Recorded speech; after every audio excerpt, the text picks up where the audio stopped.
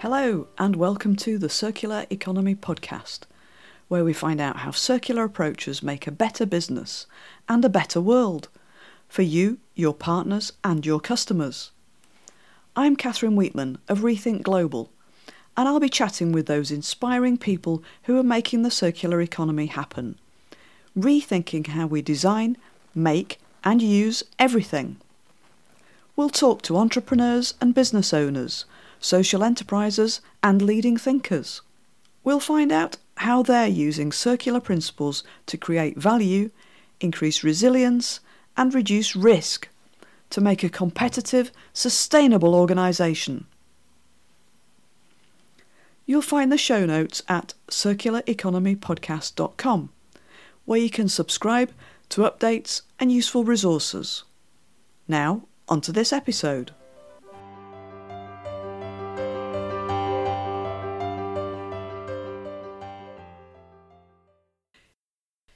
In today's episode, I'm talking to Tom Harper, Director at Unusual Rigging Limited, which provides stage engineering solutions for entertainment, exhibitions and special events across Europe. Tom has designed and implemented a range of circular projects, including asset management, reuse and refurbishment, new services, and rethinking how to design products. We also discuss the many benefits these circular initiatives have brought to the company, improving customer engagement, reducing costs and boosting its competitive edge. Tom was in the office very close to the railway, and we also have to contend with a thunderstorm. So I've done my best to improve the sound quality, but I'm sorry, in places it's not great. I hope you'll stick with it. I start by asking Tom about his background, noting that he hasn't had a conventional route into business. No, I haven't, very much so. I'm on the technical side of the entertainment industry, I suppose, is the way you describe it. My company is a rigging and engineering and design solutions company that provides technical solutions to live production, West End theatre, the Olympics, and corporate and other markets. For me, it really started around 2001. I read a book by an author called Tom Hartman called The Last Hours of Ancient Sunlight. And at that point, I was actually on stage. I was about to go on stage. I was in the dressing room reading for an RSC production of Julius Caesar. And I could not believe that what I was reading was not mainstream news every single night. It was a fantastically written book, published in 1999, that touched on the current oil depletion crisis, peak oil, and the impacts of oil and our current 20th century or 21st century now global economic model, and how as a system it was incredibly destructive, not just to natural capital, but also evidently to social capital, and not so effective with financial capital, given the fact that there were so many crashes. I think something like 470 since the 1970s, financial crashes. So I was sat there about to go on stage wearing my toga, about to prance about and thinking, something's got to change here. This is insane. I then joined a movement called the Be the Change movement, which is part of the Pachamama Alliance, which was a very grassroots, very sort of eco-warrior, if you like, type movement that at the time was very fringe. And I spent quite a few years in that movement as an actor, working as an actor still, but recognizing very slowly that talking about indigenous wisdom and indigenous cultures wasn't going to mix with our mainstream Western contemporary society, and that it wasn't necessarily the right approach. So I carried on for a few more years as an actor, but children came along and I realized that you were better financially if you were working on the technical side of theatre, because I think the average actor only earns about 14,000 a year. So I was lucky that I had an in with a family business route into engaging with the company I'm now with, Unusual Rigging. I was still keen, however, from having been an actor. I hadn't had any business experience, proper business experience, because as an actor, you're a baby. All you have to do is learn your lines, get on stage, prance around. So I was mindful that I really wanted to understand the world of business, and more importantly, that strange word, economics. So I enrolled in 2014 on an MBA, but I wanted to do one which aligned with my understanding of the climate and resource issues that we face. And luckily, the Ellen MacArthur Foundation had been working with the fantastic Professor Peter Hopkinson and Ken Webster and others on the Circular Economy MBA at Bradford. So I was one of the very first 100 cohort to do this Pioneer MBA. And 5.5 years down the line, my family are exhausted by me going on about it. But I've had the opportunity to apply practically what I was learning in theory at work. So it's been a good mix, been intense 5 years, but a very good mix. Yeah, that's fascinating. A really interesting route in. And I'll ask you a bit more about that book afterwards, and maybe we can put a link to it in the show notes as well. Yes. So bringing us onto the business, onto Unusual Rigging Limited, can you tell us a little bit about what you do and what kind of customers you serve, and then perhaps lead into some of the circular economy initiatives that you undertook, and how you got those going? How did you get people enthusiastic in the company? Sure. Okay. So the business, Unusual Rigging, its main market is the theatre industry. It actually dominates about 80% of that market in the UK, which is a great position to be in. And it's the predominant area where most of the bread and butter comes from for the company's overheads and fixed costs. It's since 2012 then expanded into Olympic Games, where it was responsible for rigging and engineering design solutions for the opening and closing ceremonies. And we're off again to Tokyo to do the games out there. We've done the Winter and the Summer Olympics now since 2012. It also provides solutions for museums and big corporate events run by organizations like Imagination for car and motor show type events, does a bit of music, does a whole array of the live production industry. And the thing that's interesting about that industry is the need for absolute hyper collaboration between organizations. I was given a position, I managed to get a position as a resource manager in 2013, so 6 years ago now. And my initial response in the role I was given was to sort of manage the company's assets. It has a fleet of around 3,000 electric chain hoists and around 11 kilometers worth of truss in order to fulfill the needs of its customers and clients. And at the time, it had a very clunky piece of software, which I won't name for commercial reasons, which did a reasonable job of creating a relatively efficient material loop. So it's a hire company.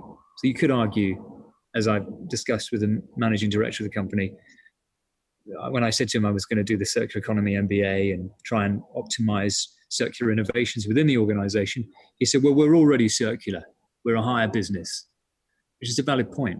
However, it was obvious to me that there was a lot of scope for development because it might be kind of relatively efficient at material loops, and I wanted to make it effective at closed material loops, which there is a distinct difference.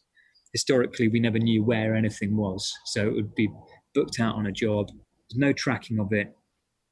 Invariably, things just wouldn't return, and you didn't know where they were. And because of the volume of jobs going on, it was impossible to keep a track. So I was given the opportunity to investigate some new software, which ended up being bespoke software with a company based in Aberdeen, software company. And I gave them a very distinct brief. I said, we don't want to just track our assets. We want to track the impact of those assets, and because we're making this bespoke. And we want to be able to know where everything is at any given time and have like a material passport for every single capital asset that was valued highly enough to have its own passport.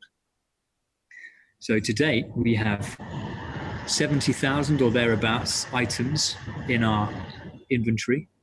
The majority of that 70,000 are made up of batch items, but there are about 20,000 items, which are serial items. The difference between a serial is that it has its own serial ID number. So they literally have, when you click on it, when you type in their serial number into our software, you get a little breakdown of its journey, of its history, literally like a passport. Oh, it was on this job, on this date, booked in by that person. It was re-inspected and refurbished and maintained on that date.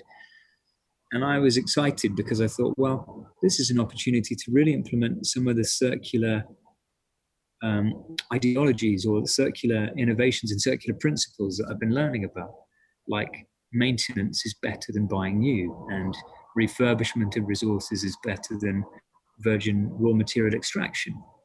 And it was better, it began to show that it was better on the bottom line as well. We then, if you want to interject, please do at any point. But I'll just say... Well, just in terms of that better for the bottom line, was that quite early on in the project? Had you had to kind of convince people to keep faith with the project, or could everybody see the potential and see the benefits coming in quite early?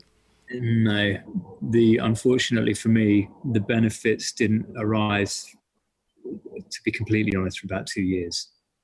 We started the implementation of the software, and you bear in mind this is an SME we're talking about. So at the time we were I think there were about 65 to 70 people in the organization in 2013. And I was the only person responsible for implementing this software. Bear in mind what I told you earlier about my previous experience. I'd just been prancing around on stage. I did not have a clue. So I made good friends, strategically made good friends with the head of IT. There was only a team of 2 IT guys. They were up to their eyeballs in the daily running of the business.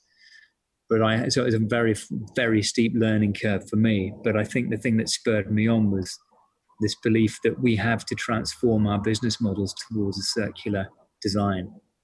And I was utterly convinced from the studies that I was undertaking with Peter Hopkinson and Bradford University that it was economically viable. Not just that, it was better for the business.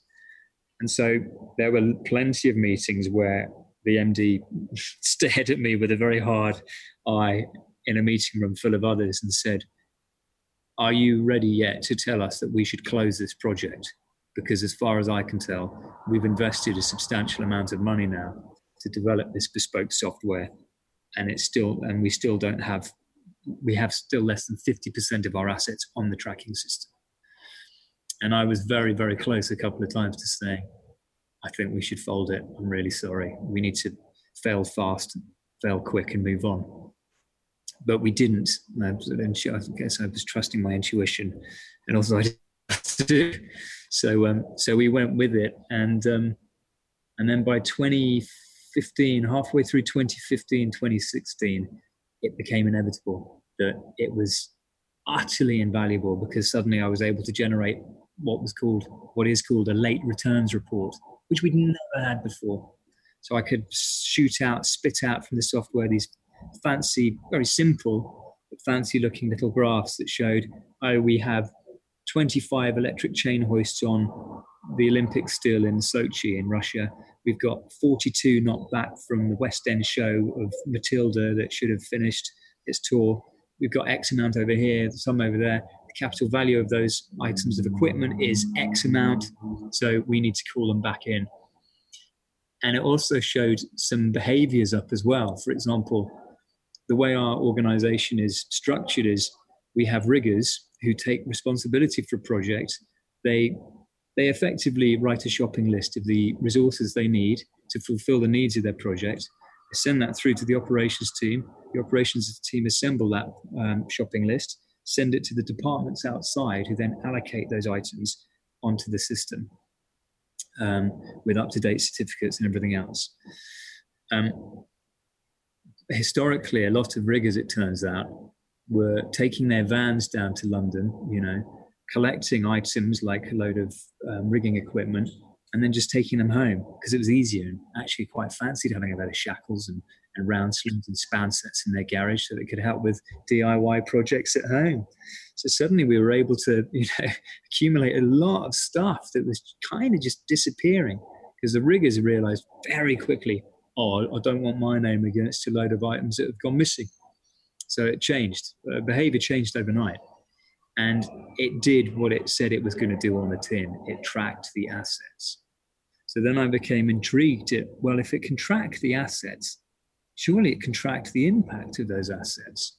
If we're able to reuse assets that historically we might not have reused and refurbish them, we can cut costs of buying new equipment the whole time by refurbishing and employing somebody in our shops to focus purely on maintenance and servicing. And the cost of that was really obvious as well. For 40 electric chain hoists, each one is around £1,500 to £2,000. We have one supplier from Germany, Liftkit. Also had lots of conversations with them, but that's a separate subject matter about designing for durability into the future and duty cycles. But yeah, so one hoist is about £1,000 to £2,000. So if you're buying 40 for a new show because you got a new job, we can do the maths. It's a lot of money versus employing somebody to refurbish 40 that can be refurbished in about a week. So it just meant employing and building our employee base. So our employee base has grown now. We've got 82 people instead of around 65 to 70. So it's good from a social regenerative point of view. We've employed a lot of people from the local community, the village. For the client as well, the benefits are that instead of buying new, for example, if we're refurbishing a theatre, we're doing the Theatre Royal Drury Lane at the moment, we're reusing a lot of the resources that we've stripped out of that theatre that are good to be used again.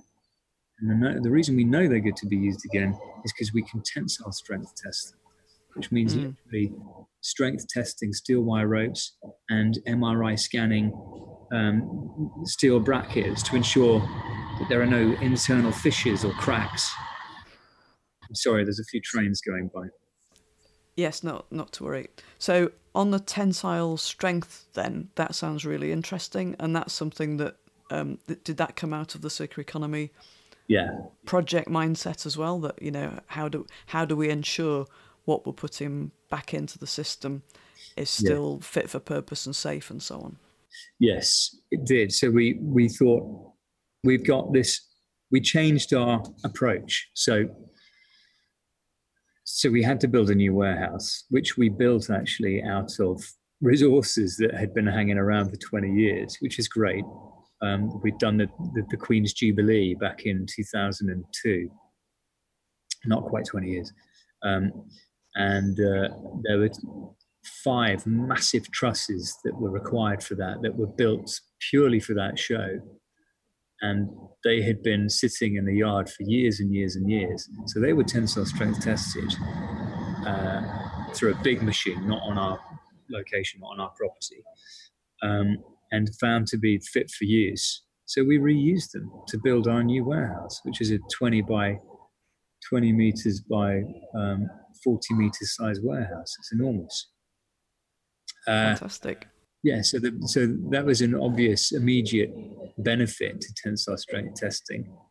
We could take items from theatres that we didn't know how old they were, what the duty cycle would be for them, in terms of, whether it was a bracket or a shiv or a pulley system, and check them thoroughly. And for various component parts, you can tensile strength test them to ensure that they are fit for use once more. The technology is available. It's literally just a little MRI scan. You can get them in varying sizes. You just pass the things through to see that the atomic structure is still intact and that they're good to go, good to be used again. So that also required us to employ another position. So we now have somebody whose their job title is resource recovery. So they literally recover resources that didn't belong to us, that would have been skipped before or scrapped, sent to the metal scrapyard, and they check them, and where they can be reused, they are reused, which again is also great for the customer. So you have an example I used in one of my assignments, in fact, that was looking at circular business models. When we put Shrek into the West End in the Theatre Royal Drury Lane, the value of that show in terms of weight was around 30 ton.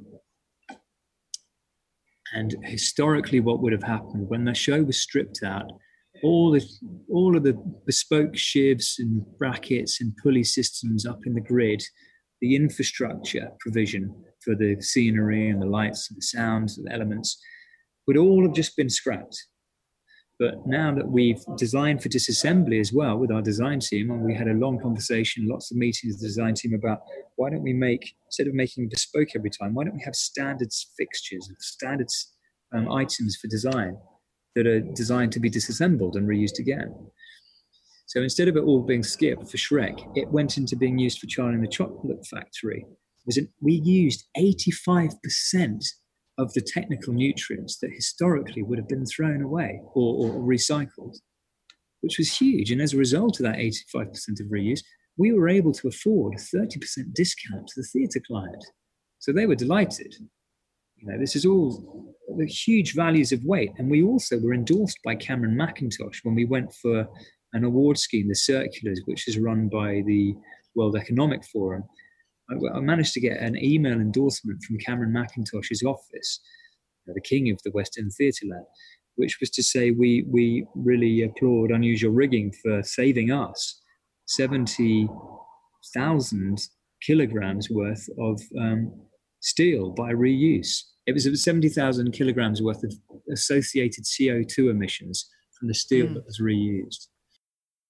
Fantastic. Yeah. So not only are you converting or not spending money on virgin resources and creating skilled, meaningful jobs locally, but you're engaging differently with the customers. Yes. And helping customers feel, kind of better about their impact, or starting to see the value of circulating material flows. Yes. We also, the software on its own didn't appear or appeal to the workforce as a particularly circular thing. A lot of them outside weren't familiar with the idea of the circular economy. They understood to an extent the requirements of sustainability, which of course is all about trying to do less harm, as opposed to circularity, which is about let's just do more good. So it was lucky that at the same time as the bespoke software being developed, I ended up writing a private personal letter to the MD about getting our energy mix from renewable energy, and did some calculations on the benefits to us in the long term. I mean, we're talking like 10, 15 years long term here, which is just a big ask for a company, about getting our own solar panels on the roofs.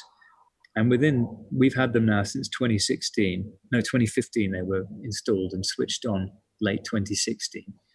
And already in 3 years, I mean, the cost benefit is fantastic.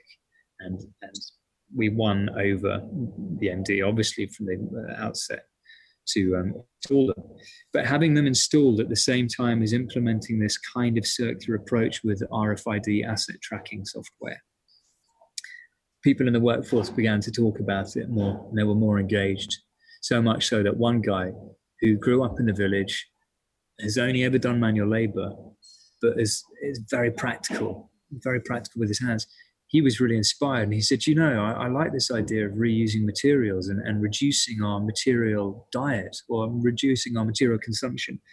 He said, I've designed a road box. Because in the theatre, technicians use road boxes all the time to cart, your rigging stuff or your electric chain hoists in. This guy, Richard, who works in the electric motor shop, in the electric chain hoist shop, he said, I've designed a motor box that can accommodate 4 different types of electric chain hoist.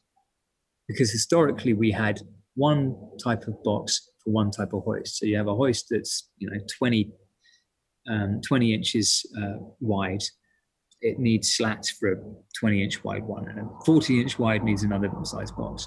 So he designed the box where you could just pull the slats out to accommodate a different size hoist. So suddenly you had one box to 4 potential hoists, which is a material saving ratio of 4-to-1, which is great. It's a simple innovation, and that showed when you get the workforce engaged with the ideas, then you invite people to think, well, are there any solutions that relate to my tasks and duties in this working environment that I could implement? it was really empowering, and it was great Yeah, to hear as well. That sounds fantastic. So just to make sure we all understand, a road box is kind of transit packaging for the hoists and so on to get them from your premises to, safely into the theatre without damaging them. And are they kind of a single use thing, or can you bring them back and? They're designed. They're reused. They're designed to be very robust. So they're on wheels. You can make a fantastic go-kart out of the wheels for the kids or for yourself even. So they're wooden. They're robust wooden boxes with steel edging and steel caps on the corners, sort of bangs and knocks. They're expensive, so that was another element as well, because one road box is 350 quid. So if you're only having to buy, if you're able to just buy a few less that can accommodate more, then you're saving some money. So it sounds like lots of employees have been engaged and thinking differently because of this. And what about suppliers? You mentioned Liftech, was it? Liftket? Liftket. Have you changed anything? Collaborated with suppliers or got them thinking differently? We've had conversations with our key suppliers. So, in fact, our key suppliers have been working towards implementing their own understanding of the circular economy by Liftket are different to us in that they'll manufacture hoists for distribution and sale. However, they've now adopted a refurbishment program. If there are refurbished requirements beyond the basic maintenance skill sets required that we've trained our workforce to be able to manage, then we can send them back to be either cannibalized or reconfigured in a way. So they're very much on board with it. I mean, actually, Liftket, the majority of the hoists they sell are to the wind turbine industry. So we engage them in the conversation. There is further we could go. I had a conversation with them about embedding RFID at the manufacture stage to save us having to do it, because it would have just been more cost effective for us. But also we've talked to them about putting in a bit of technology that reads the duty cycle of hoists so that we know how long they have actually been in service for. Because you might have an electric chain hoist up in the West End, holding a massive load of grass for Lion King up in the sky above the actor's head. And then obviously during the day, it's not on. It's in a fixed position. So being able to read the duty cycle for that hoist, we would know when it really does need another service. The difference between 12 months of chronological time versus 12 months of use time, duty cycle time, which again makes a cost-effective scenario for the client, the customer. Because we also, circular economy element, we decided to offer servicing and inspections of all of our customers' resources as well as our own. So we started RFIDing lots of things in the theatres, lots of rigging and high capital assets in the theatres that require inspection. So not only did it help make the existing business more competitive and resilient, but it allowed you to expand into new service areas? Exactly, very much so. Yeah. So I'm guessing most of the senior management would say they're fully paid up fans of the circular economy approach now. They are, and it's mentioned at the end of year celebrations, the work party we have end of year. It's mentioned every year, and we talk about the benefits of it that we've accrued, and we also recognise that we're very much at the beginning of a journey here, because it's not. You'd have to live in a cabin in the woods to not be affected by current discourse in the public sphere around Extinction Rebellion, our own government now declaring a climate emergency, and so feeling like we're trying to be part of the solution now is a strong place to be in as an organisation, and that's definitely reflected back to us by the interest that we seem to generate from spreading the news and publicizing on our blog and on our website about trying to join the SDGs, Sustainable Development Goals, or our latest circular innovations. Yeah, there's a quote that I like from Yvon Chouinard, founder of Patagonia, who says, be part of the solution, not part of the problem, and then you can sleep at night. Yes, that's great. That's fantastic. That was kind of my ending of the, call to action for everybody, hopefully. Yes. So that's all brilliant, Tom. There's some really fantastic examples there. And, despite us not being in the entertainment industry, I think we can envisage how these things have been beneficial and, for the company, for the customers and the suppliers. And it sounds like you've got lots more ideas that can be put into action. So the last question then, Tom, before we finish, is, do you have a recommendation for a future guest on the show? Somebody who would be interesting to small businesses to talk about the circular economy? Yeah, I'd recommend Andy Thompson, who's based in Perth. Andy's doing some interesting stuff that focuses more on how to equip local businesses and local communities with a more robust communications network and sharing platform, if you like, for circular solutions and innovations. I'd really recommend him. He's fascinating around when he talks about systems thinking.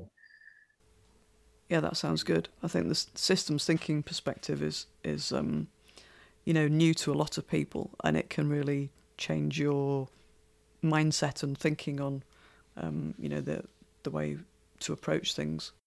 Tom, how would people find out more about what you're doing and maybe even contact you? What links can you give people? Well, they can find me via the website www.unusual.co.uk, and my Twitter handle is TAF, F for Forest, Harper, TAF Harper, all one word, at TAF Harper. Great stuff. And we'll put those links in the show notes so people can look those up if they don't have a pen and paper handy. So brilliant. Yeah.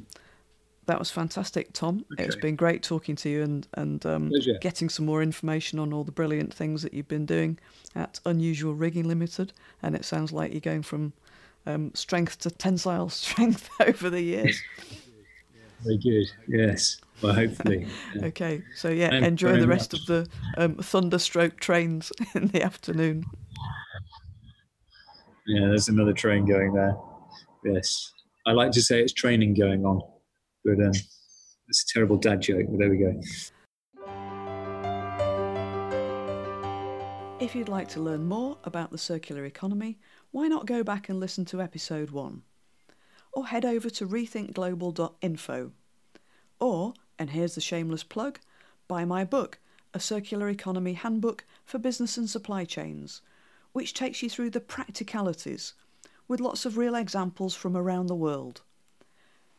You can get in touch via the website rethinkglobal.info or send us a tweet at rethink_global. Please let us know what you think of the podcast, and we'd love it if you could leave us a 5-star review on iTunes or wherever you find your podcasts. See you next time.